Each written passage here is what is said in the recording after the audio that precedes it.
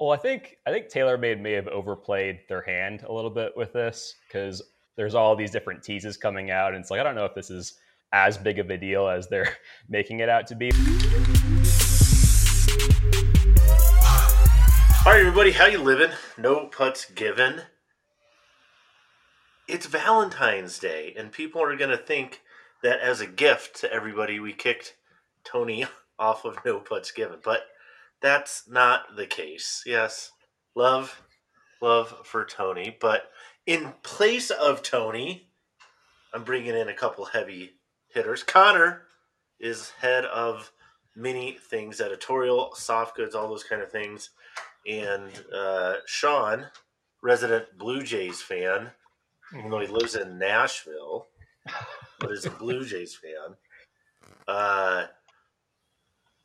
is writing some of the most hated articles on My Golf Spy now. That's kind of the job. So, Welcome, boys. Thanks for being here. It's nice to have everybody. Lots going on, but we're going to start with you, Connor.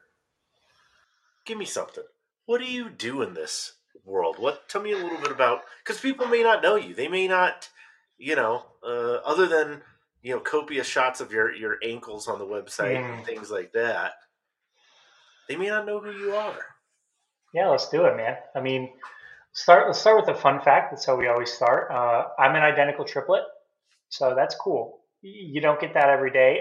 I will say they have the same cankles as I did, so if we were to switch, it'd still look about the same. So, no luck there. It is what it is. It's just genetics. But yeah, so I've been with My Golf Spy for a year now.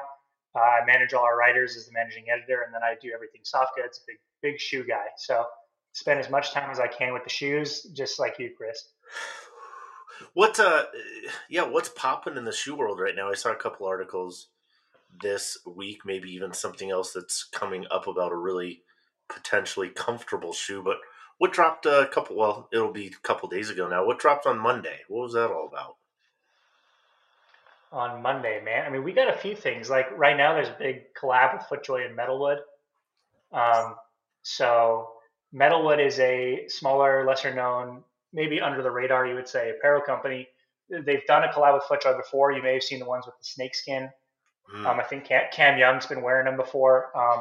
So yeah, they're coming out with a new collection called The Executive. They did a cool little photo shoot in suits and ties, like kind of office vibes.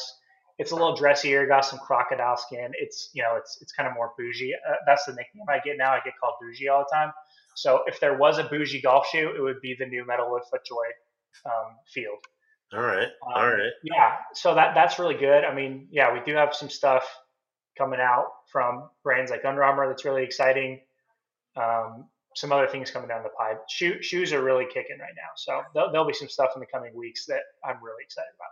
What do you think are the biggest mistakes that golfers, we test the shoes, right? So, and there's more involved in testing shoes than people may kind of realize or understand. But what do you think are some of the biggest mistakes golfers make when looking to purchase a new shoe? Well, I will tell you it's got to be the number one is getting the wrong size. Right. If all else fails, and if I were to leave you with one piece of wisdom, it would always be to try something on in store first if you can, or if you're online somewhere with a generous return policy, so you can try it on before you're committed to it. The issue is the sizing's just inconsistent from brand to brand. Even within brands themselves, you'll have a Puma shoe that fits true to size, and then another model that fits a half size small. So that's got to be the biggest thing, because finding a one-to-one fit, just like a glove, right? We'd say the same thing about a glove, is going to be key to getting the most out of a golf shoe. I found that even the same model from year to year can vary. For example, I'm typically an 11.5 in FootJoy. They tend to run for me. I wear 12 to 12.5 in most other shoes. Tend to wear 11.5 in FootJoys. But I've even found, even from the same model from year to year, it's not always exactly the same. What do you attribute that to? A lot of it can be material construction, right? If you're using a leather versus synthetic, it'll stretch and grow in different ways as you wear it more. And the other would probably just be like the last, if they've switched up the last year to year of what they're building that midsole on, that could have some variance too. I mean, even insole thickness, some shoes have a thicker insole, and you're going to lose space that way. It's why Echo makes their insoles removable to where if you remove it, there's like still a normal footbed underneath. So if you want extra width, you don't, versus most other brands, you remove the insole, there's no more cushion underneath. There's just nothing. You're standing on basically glue. So yeah, those would be probably the three things that could contribute to fitting different year to year. Interesting. What else is going on? What do we like when we talk soft goods things? What gets you excited in the soft goods world? Like, do you just find yourself jumping up and down in the morning when you thinking about testing certain things? Like, what is that for you? Oh man, that's a tough question. I mean, shoes is the number one for me always. That's what I always say, right? So anytime I get a new box at the door with a pair of shoes, I'm out the door immediately at the range or on the course, rocking them. Other than that, though, man, there's a lot of exciting stuff. We're doing a lot more in apparel now, as some of you guys have probably noticed. A lot more apparel content coming out because there are a lot of apparel brands that deserve some cred. And there's a lot of cool stuff being done in that space, which can seem a little bit crowded because it is. Mm-hmm. But there's some smaller brands making waves, and some of the bigger brands are continuing to do some really cool stuff in apparel. All right, let's talk about question with the apparel stuff and some of the shoe stuff. Quick question. If you had to buy one pair of shoes, if you had to wear one pair of shoes, or I should say this, one brand, so one company, you had to go all in today, rest of your golfing career, what brand is that? Yeah, my wife actually asked me this weekend, and the answer probably changes month to month, but right now it's Adidas. I think for my money, Adidas is doing the most with shoes as far as, putting time and effort into making good golf shoes and different golf shoes. And their apparel has always been killer for me. So Adidas is who I'm going with right now. All right. I can appreciate that. Sunday Red.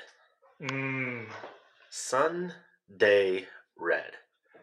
We're recording this on Monday afternoon, so we don't know anything official yet. What we do know, or at least what we can reasonably surmise and hypothesize, is that TaylorMade, as Tony indicated correctly, probably 3 or 4 weeks ago, when the whole Nike thing was falling apart, where it was 26, 27 years that Tiger had been with Nike, $500 million, I think, in just contractual payments to Tiger over those nearly 3 decades, whatever. It's a lot of cheese. That was falling apart. There was going to be something else in place. This appears to be what that is. We can't tell you anything about it because, one, we don't have all the details yet. So instead of that, we're going to play a little game called Hypothesize. Okay? What are you hoping it is? Oh, man. Well, my first hope would be that the logo changes a little bit from what we've seen leaked out there so far and what's been in the trademark office. We'll put up a screenshot of that logo. What was your first thought when you saw the logo? So I had two. It was Tiger Balm. That's like that medicated ointment you put on for your shoulders and sore muscles or whatever. And Slazenger was the other one. Interesting. Yeah, my that's fair. I think my first thought was finger paint. Like I thought, like it was like an elementary school, like something my kids, like we have. Maybe you have these in your house, or you did growing up. Like your parents would hang all of your paintings and things, and it was like, oh, look, everybody learned how to draw a horse today, and da da da da da. And it looked like it was learn how to maybe draw a tiger day in the elementary school art room. And I guess maybe there's people who know more about logos than I do. Obviously, we're sitting here talking about it, so it's doing something. But I didn't resonate with it in a way that made me go, that feels, if this is higher end apparel and stuff like that, I don't know. It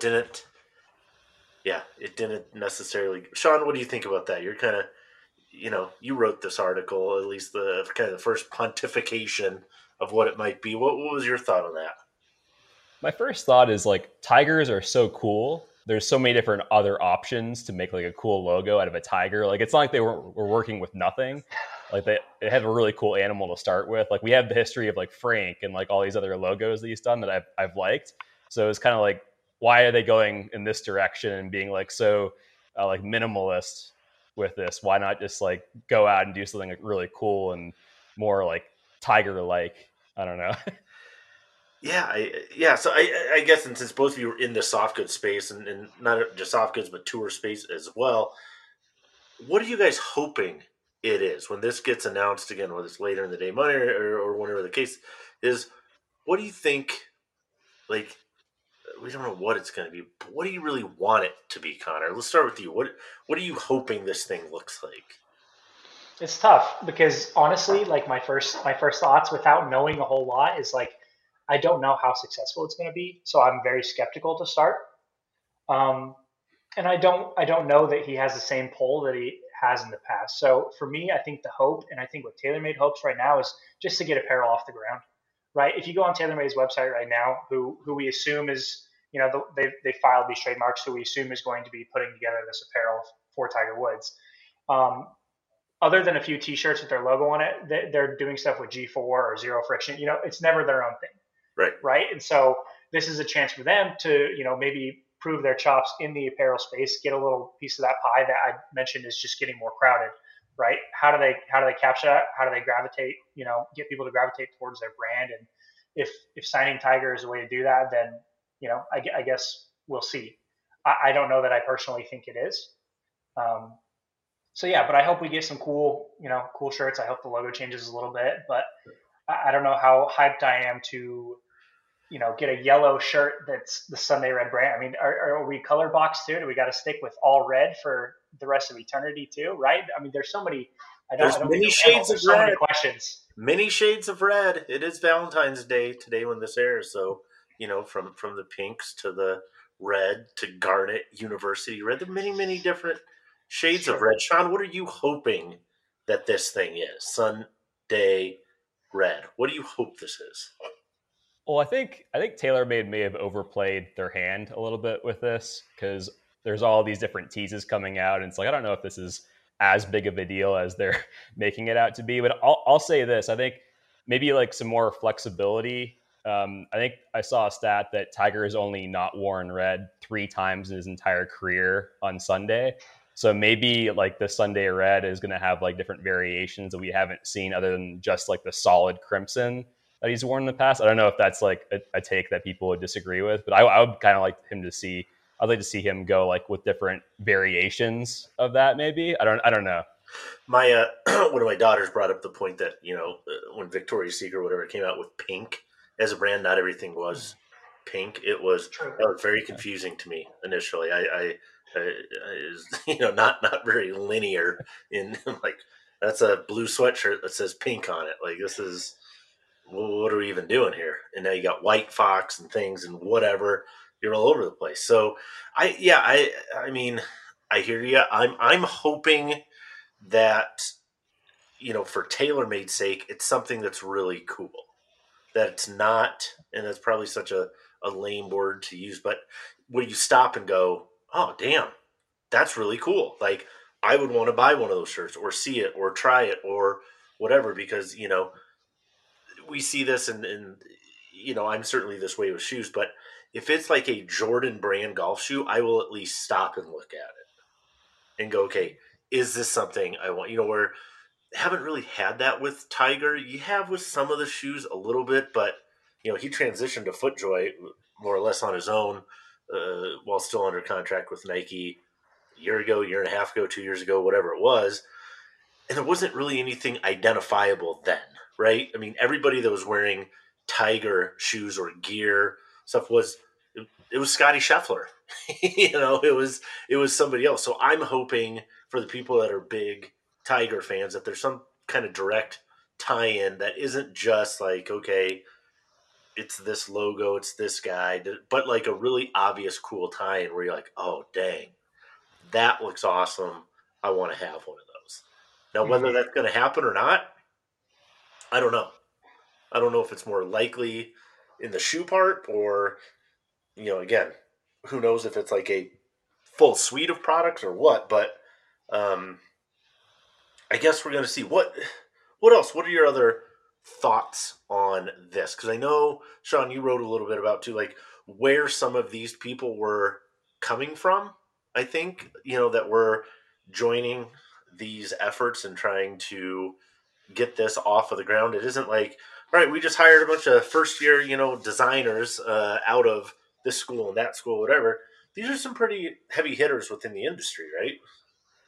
Yeah, well, I was going to mention one of our sources said that an Under Armour, someone who's developing Under Armour, is a shoe dog through and through, and is a part of this. So I think we're going to see a wide range of products. That was what the patent said as well. There's going to be a wide range of different products available. It's not just going to be like polos and stuff like that. So there's going to be a lot of different things to look for. And I was going to mention as well the TW logo. I don't know, Connor.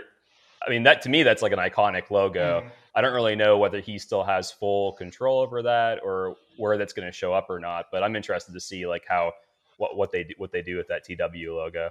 Yeah, I mean, my understanding was that it was his logo.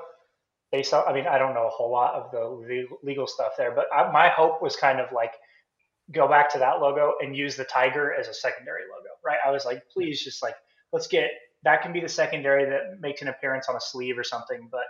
I mean, up front and center, you're going to need something iconic like the TW. Mm-hmm.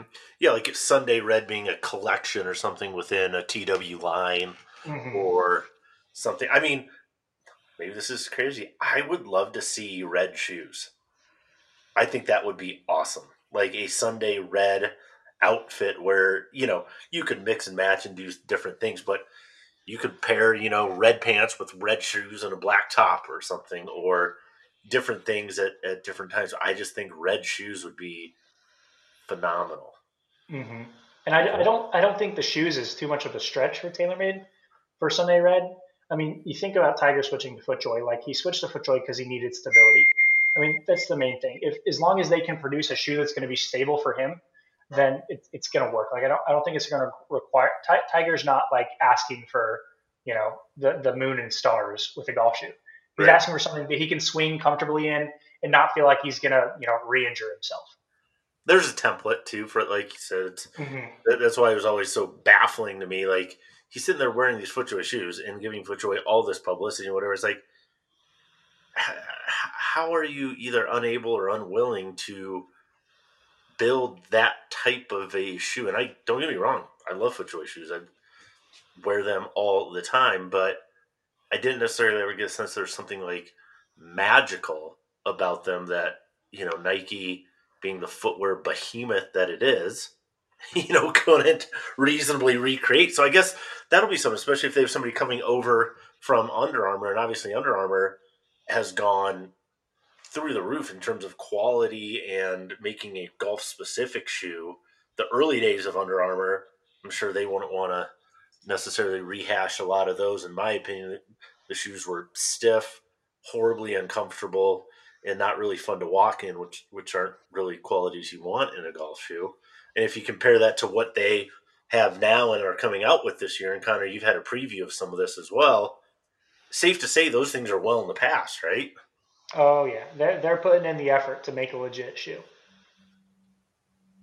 It's something that right now, like people like Nike just aren't really doing, right? It's brands focus too much on the storytelling and the logos and the colors, and they don't focus so much on making the shoe a good performing shoe.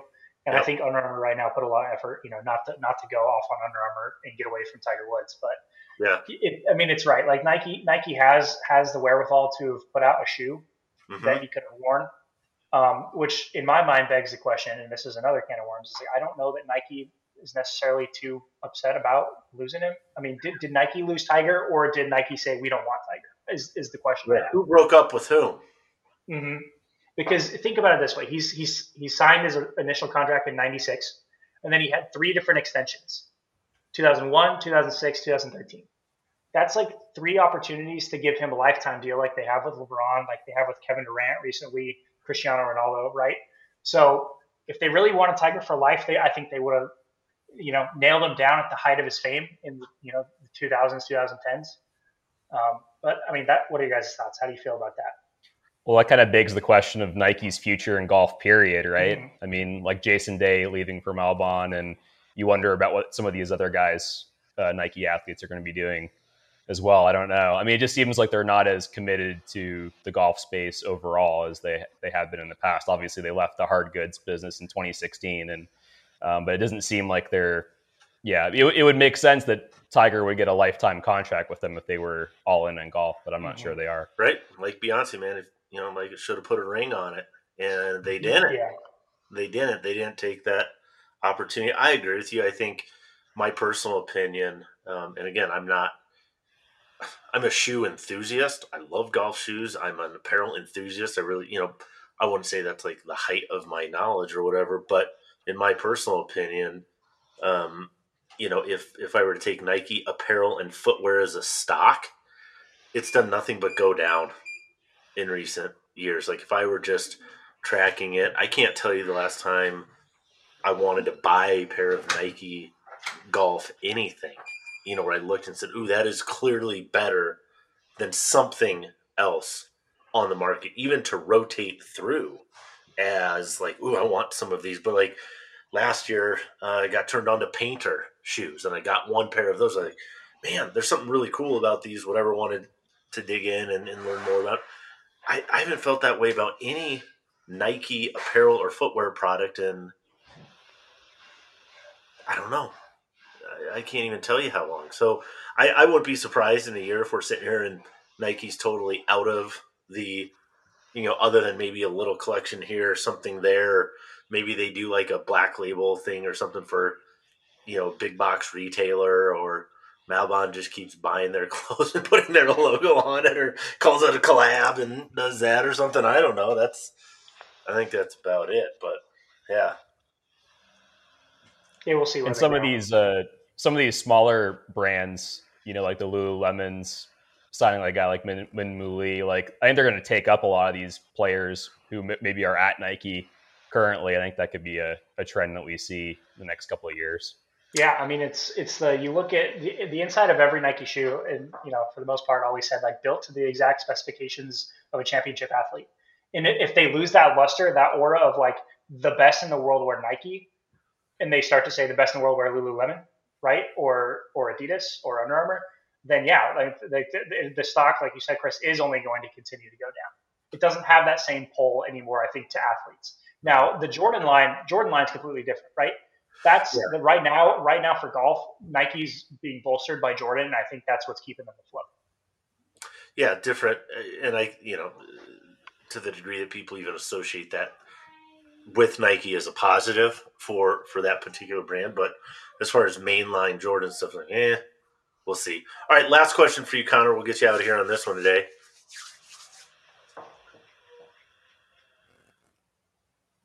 Sunday Red, again, 1 to 10. 1 being no confidence, 10 being highly confident. In 1 year from now, if TaylorMade were being honest, and they look at all their success metrics, how successful do you think it will be? I'm going 5. I'm not too high. I think that's fantastic. It's going to be alive. It's still going to be a thing. I don't know that it's going to have the type of impact they're hoping for. It'll be 5. If we're saying 5 is the median, it'll be average. It's not going to be bad. It's not going to be good. Okay, so not a raging success that maybe they would hope it would be, but viable. Yeah, absolutely. Okay. Connor, thank you for being with us. Thanks for sharing some of your time with us. Sean and I, we're going to dig into some tour stuff. Sean, can you please help me fix network TV coverage for golf tournaments? You wrote an article, published it on Wednesday. Published on Monday. We're recording this on Wednesday. Let's set it up with this. What's the problem? What is the deal? People are mad. They're angry. They're just, yelling and screaming and all these kinds of things. Why? What's the deal? I mean, this has been a debate that goes on for like past 4 or 5 years in particular, but just to kind of set it up, golf is very hard to broadcast, right? Other sports have one central focus the action starts and stops. There's a natural flow.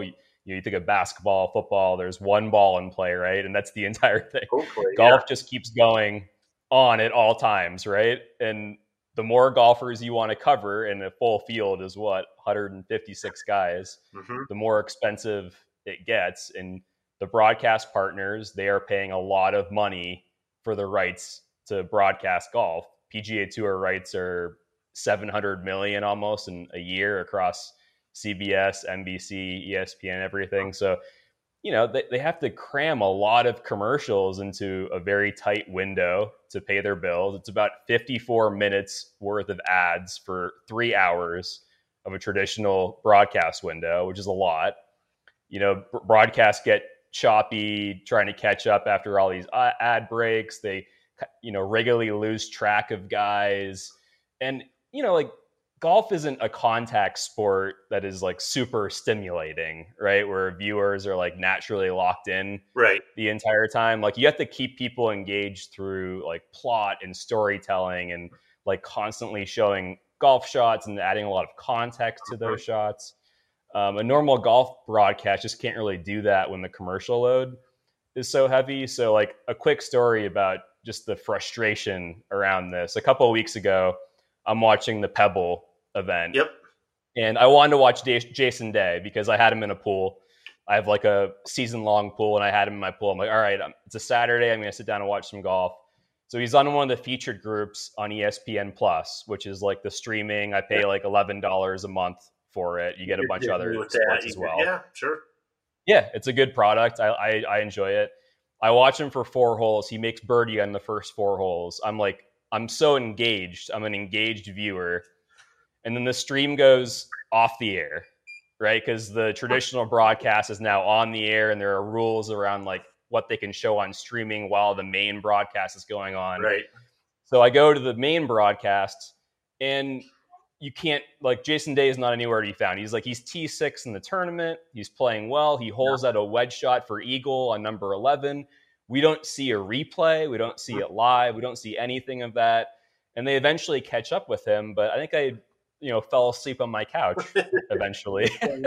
And that's like the push and pull of golf.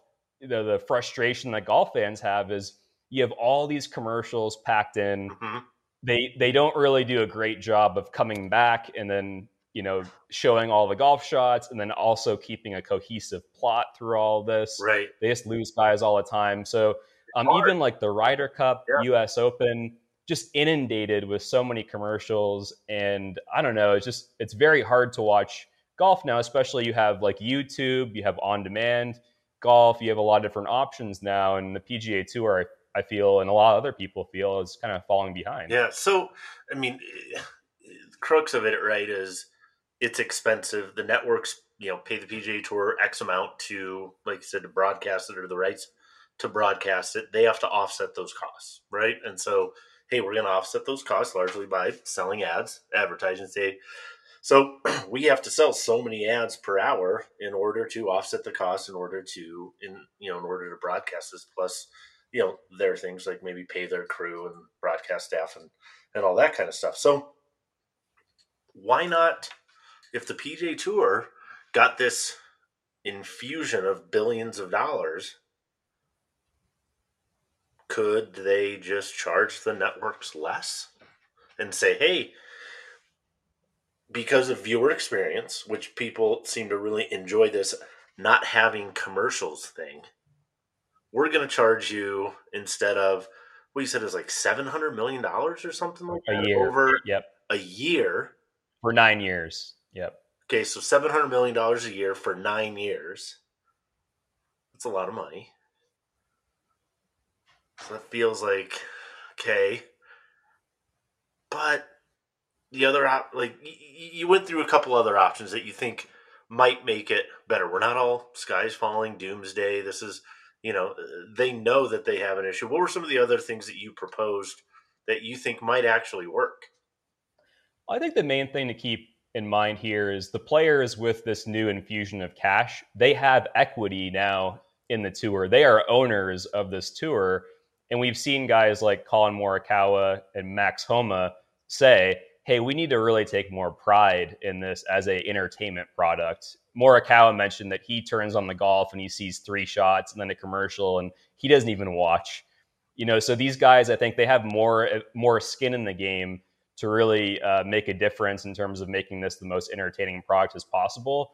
I think there are a lot of ideas for how to fold more sponsored content into the actual broadcast itself while not being intrusive. Like you look at soccer as a model, soccer is able to incorporate a lot of advertising in a game that continues to run basically for like an hour and a half straight other than halftime.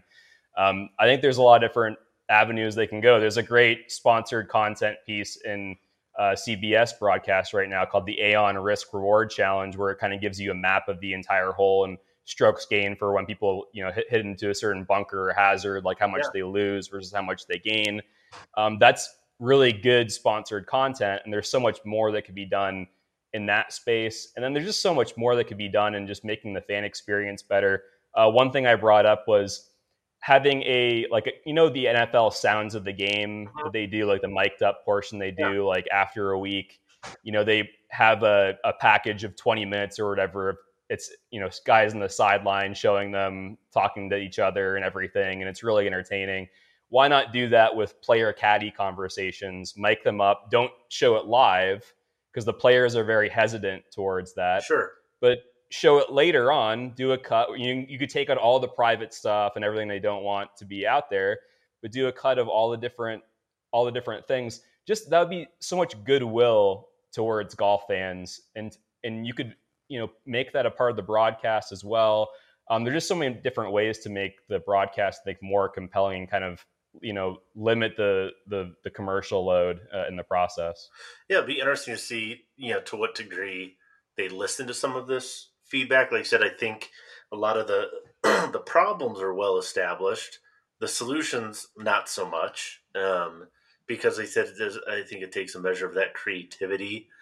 You can have, as we've seen, I want to say Rolex maybe has done this. I know Callaway's done it where they've basically sponsored an hour. Say the last hour or whatever is going to be commercial free, but that company needs to essentially overpay, right, to cover. So it's cost aversive to have a company do that routinely and say, hey, limited commercial interruptions or whatever it is for this hour and a half of the broadcast, courtesy of our friends at, whatever company. I don't know that that's a good long-term solution. However, it is nice to have that as an option, maybe. But yeah, we'll see. We'll see. And speaking of like fan engagement and things, the Waste Management Phoenix Open was last week. My question for you, Sean, is this. Do you think, so there was known, Saturday, I think, reached a tipping point. I don't know, I don't want to say it reached a jump the shark point because I think it can come back, but it got out of control to the point that they had to limit alcohol sales. They had to limit, shut down the number of people that were allowed to enter. Even people with valid tickets on that day weren't being allowed to enter. Variety of reasons. Should we have seen this coming? And what can they do about it? I think so. I mean, I think when you have a tournament where you market it as like, hey, come here and get hammered. I mean, that's actually the shirt that they had ready for next year, I think, was come here and get hammered. Yeah. And then you see some of the videos from like Billy Horschel yelling at, fans were yelling and backswings of PGA Tour players, and guys like Billy Horschel, Zach Johnson are getting upset. You start to wonder, like, will this be a signature event in the future? Will the tour be maybe more protective of it? Will certain top guys not want to play in this tournament? Like we saw Bubba Watson for many years not want to play, and there are other guys like Rory has not wanted to play many times at Phoenix. Yep. I think Zach Johnson, did you see what he said?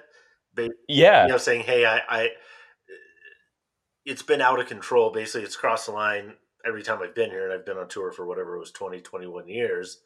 But he chooses to come back, I think, purely as a business decision, saying, hey, it's a tournament I think I can play well in. I can compete in it. as a professional, as a competitor, I owe it to myself to set my schedule around tournaments that I feel like I can perform the best in. So he comes back because of that, but not at all because he is okay with or is like, yeah, I like that environment. I'm good with that. If anything, that's a huge detriment that's only overcome by the fact that he's a professional golfer and needs to make money, and this is a good opportunity for him to do that.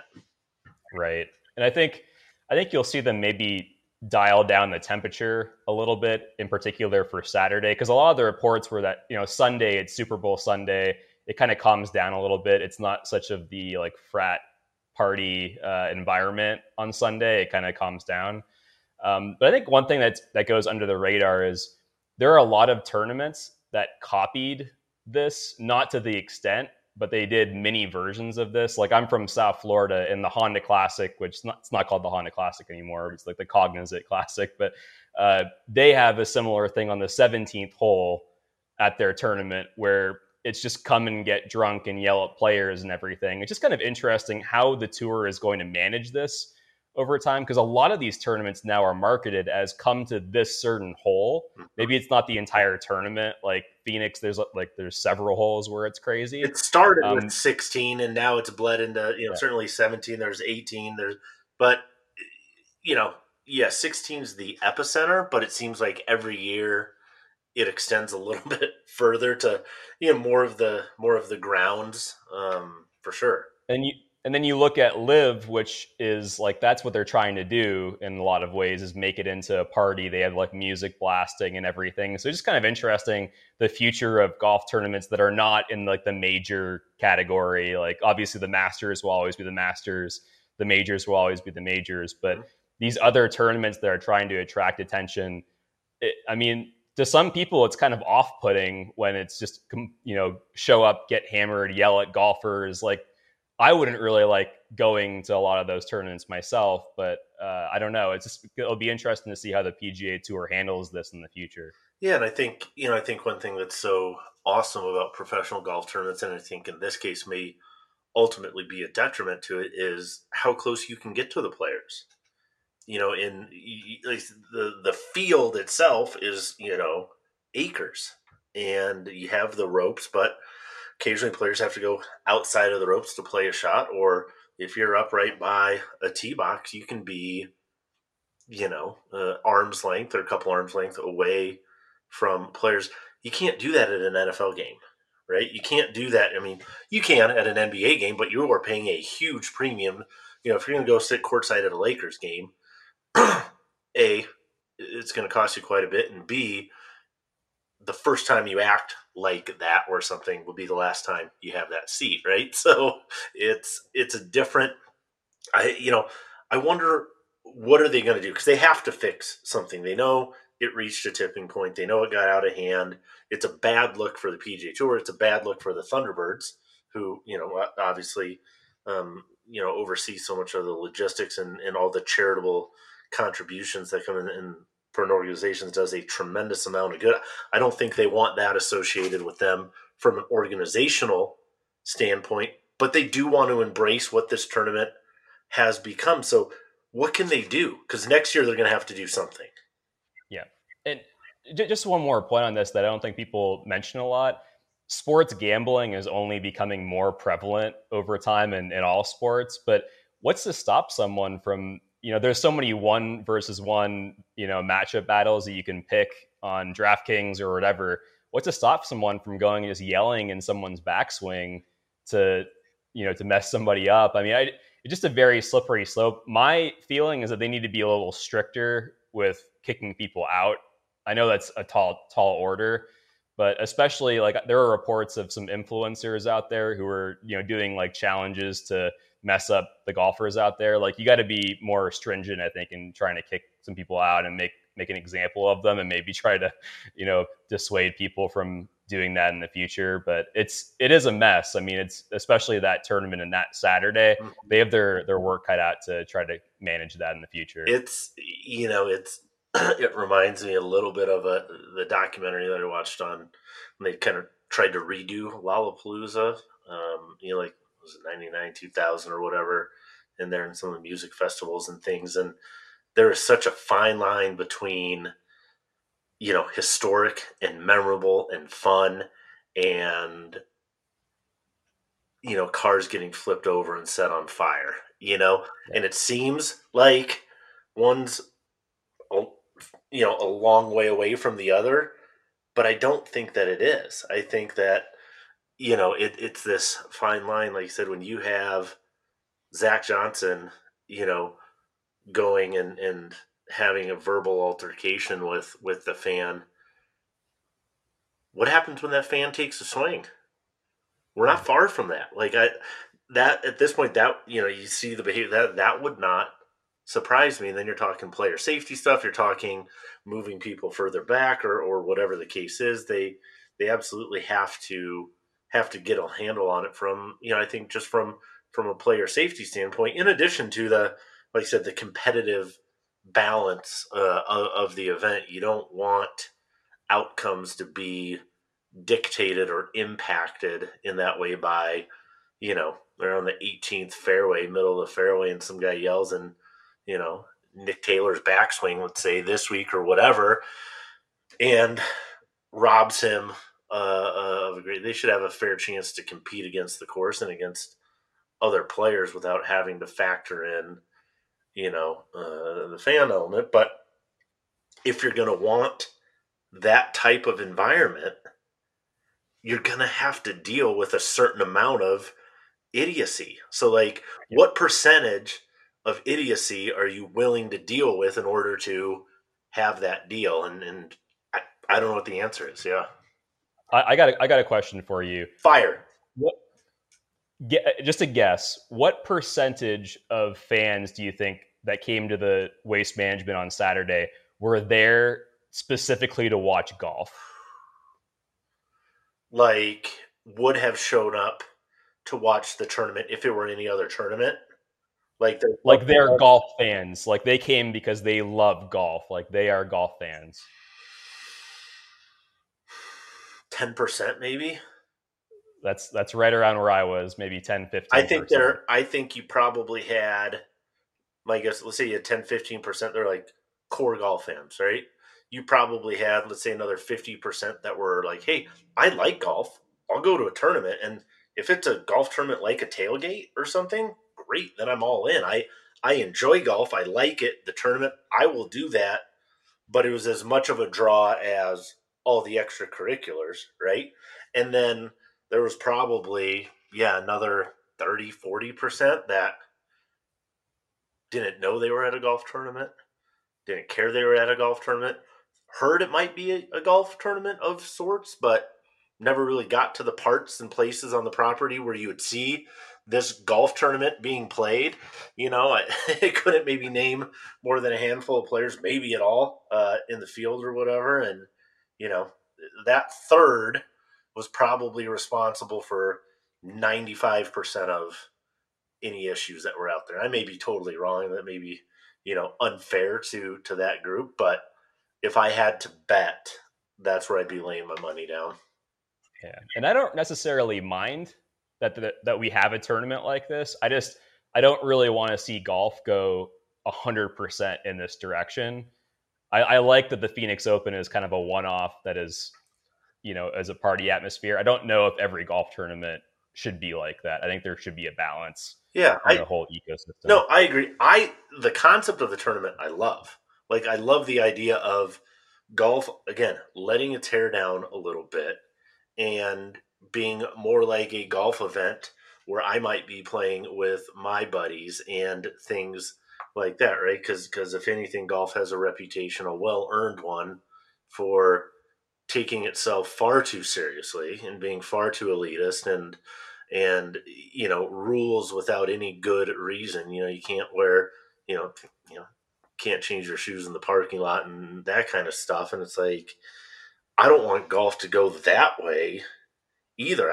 That version of golf is as deplorable to me as some of the stuff that we saw on Saturday. And so, Agreed.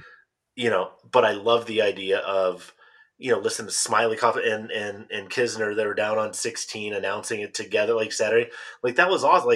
that's what I want to watch and enjoy. And can we just have that, Yes. and guys talking at each other and John a little bit and enjoying it and ribbing each other and this and that. Yeah. And if you want to have some drinks and have some fun and whatever, that's awesome. Do it. Um, but balance. It should be fun. It should be entertaining, but just overall balance, I think, is the key. It's a tough mix, though, as you're saying. Yeah. It's a fine line. You don't want to push people away in any form, No. but you also don't want it to be crazy. No, exactly. All right, last couple of things here, Sean. I know you're not a huge equipment guy, so I'm just going to spit some equipment stuff. You can just nod and smile or ask me a question if you want. And we're getting toward the tail end of kind of this first wave of equipment, embargoes. A lot of the big things, again, drivers, etc., have come out. But this week, couple from Ping, wearing a Ping hat. This is from my man, Jimmy Hard K, Jim Knaus. Best story on the PGA Tour this week. Colorado School of Mines is where he went to college, had his college coach on the bag. Coach Kimball, shout out to Coach Kimball at School of Mines, but it was Jimmy's last PGA Tour event. He Monday qualified. I believe it was a 3-for-1 or I don't know, maybe 2 playoff. Anyway, got through Monday qualifying on a playoff, makes the cut, holes out on 18, I think, at the end of the second round on the bunker, like front left of the green. That's not the shot that allowed him to make the cut. However, ends up going, makes the cut, finishes, T30th or something like that, makes 4 birdies on the back 9, including his very last stroke on 18, made a birdie putt like 7-8 feet, and just a really, really cool story for him and his family. He'll be working with the engineering team, etc., at Ping moving forward. But for all the Tiger Woods and Rory McIlroys and those stories, the Jim Knaus stories tend to be my favorite because I can relate to him a lot more than if not golf wise, not skill wise for sure, but just cool story. And he wears Colorado Rockies jersey, and he'll have those memories forever. And cool way for him to go out that week. And maybe when he gets his amateur status back and get him into a member guest or something, we'll see what happens there. But just a couple shout outs real quick on the equipment front. Srixon, the ZX MK2 black chrome irons hit shelves on Monday. For those of you who don't know, this is a thing that we see in the industry a lot, which is called how do we keep products exciting and fresh? And so what we do in the industry, it's not specific to Srixon or Titleist or TaylorMade or Callaway or, specific to all of them, we make them black. And so this is something we do roughly halfway through cycles to give golfers another choice. We're a little short on details in terms of exactly what the black finish is. This is a question we get most of the time is, what finish wears the best? So one piece of advice, if it's a black finish, it's going to wear. It's not gonna look as good as other finishes over time. Black does that. Tends to be the case that PVD is my least favorite. Tends to wear the most.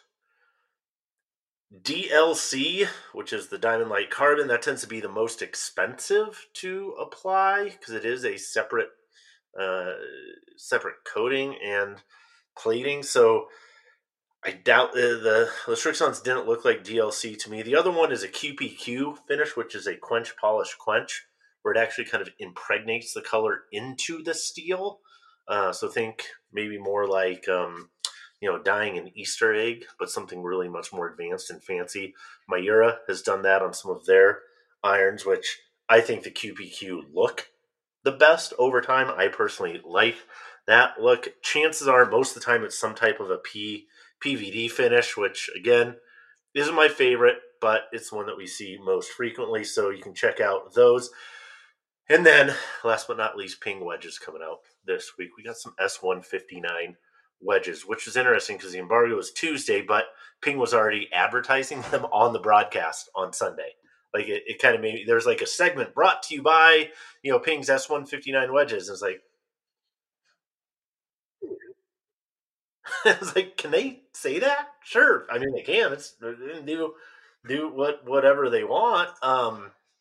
But I was like, it just took me a second. Like, usually don't see it on a TV broadcast until it's officially out, but who knows? Anyway, again, we have an article on website live about those, and if you're interested, here's kind of my top 3, 4, 5 things to pay attention to on those. This is Ping's, I'm going to say it's their first time of really having a comprehensive wedge program all in one place. And what I mean by that is they've had different things across, they had Ping Works, like the tour shop department where you could get grinds and things that weren't available to the masses. And that's where you had to go for more specifics, and they might only have 2, 3, 4 grinds available to the public. So what they did this time, we had all the grinds, vast majority of the grinds right here, retail right there for you. We changed the shaping a little bit, less offset, more of a straight leading edge, which again, I think these are requests that you saw come through the tour department more. Even better players and not so good players tend to not like a lot of offset in their wedges. And so they took some of that advice. They took leading edge, made that a little bit straighter. And now there's going to be kind of additional fitting options as well. There's a QR code, which I thought this was really smart. I think you're going to see this more. There's a QR code on the packaging, like on the shrink wrap. So if you're in the store, snap that, and it can take you through some fitting questions and protocols. So again, is that as good as getting fit outside on grass? No, of course not, but it's a lot better than just grabbing something off the rack. Like, the program's pretty intuitive. It's a super smart way to do it. And in true Ping fashion, they want you to think about performance. And I think this part really resonates with me and hopefully with consumers too, that with wedges, it's not about finding the wedge that spins the most. We hear this all like, oh, more spin, more spin, more spin. Yes, spin is control, but it's really consistency of spin. And can you get that consistency of spin regardless of, or how much does that spin vary when you're hitting it out of different lies? Rough, wet, sand, dry, firm. Obviously, the spin and performance is going to change based on those conditions. But how tight can we get that performance, right? Where it's like, hey, if I'm hitting out a wet rough, how close can I get that performance to dry, middle of the fairway, 75-degree day in Phoenix? So, to that end, Hydro Pearl finish, they kind of talk about in three phases. You have your macro perspective, which are the grooves, right? And then we have things like finishes, and then they have kind of this micro milling and then also a blasted texture on the face of the wedge as well. So anyway, we went into way more depth in the article that Tony wrote, but it's going to be a challenge for Ping in this space, just simply because wedges are a little bit tough. But they got some cool stuff in there, man. They got some cool stuff. So check those things out. That's a lot of information. Sean, thank you for joining us. I like the Rhoback hoodie. Thank you. I think that's a phenomenal thing. And last one, what's your favorite part of Valentine's Day? Because it is Valentine's Day. What's your favorite part of Valentine's Day? I mean, the candy, honestly. I mean, I usually indulge in at least a pound of candy over Valentine's Day. So I couldn't support that more. And the second thing is, this episode will come out, and I'm here to make Tony mad. So I think this is a perfect Valentine's Day gift for him. Yep. So I think it really works out well. Nothing better than poking the bear. Well, Sean, thank you for your time. Find Sean Fairholm, people. He's out there. He's on the interwebs. We'll post his little information below. You can find me always at the same places that I'm at Golf Spy C. Find us, follow us, let us know what we can do to make your day a little bit brighter. And until then, we out.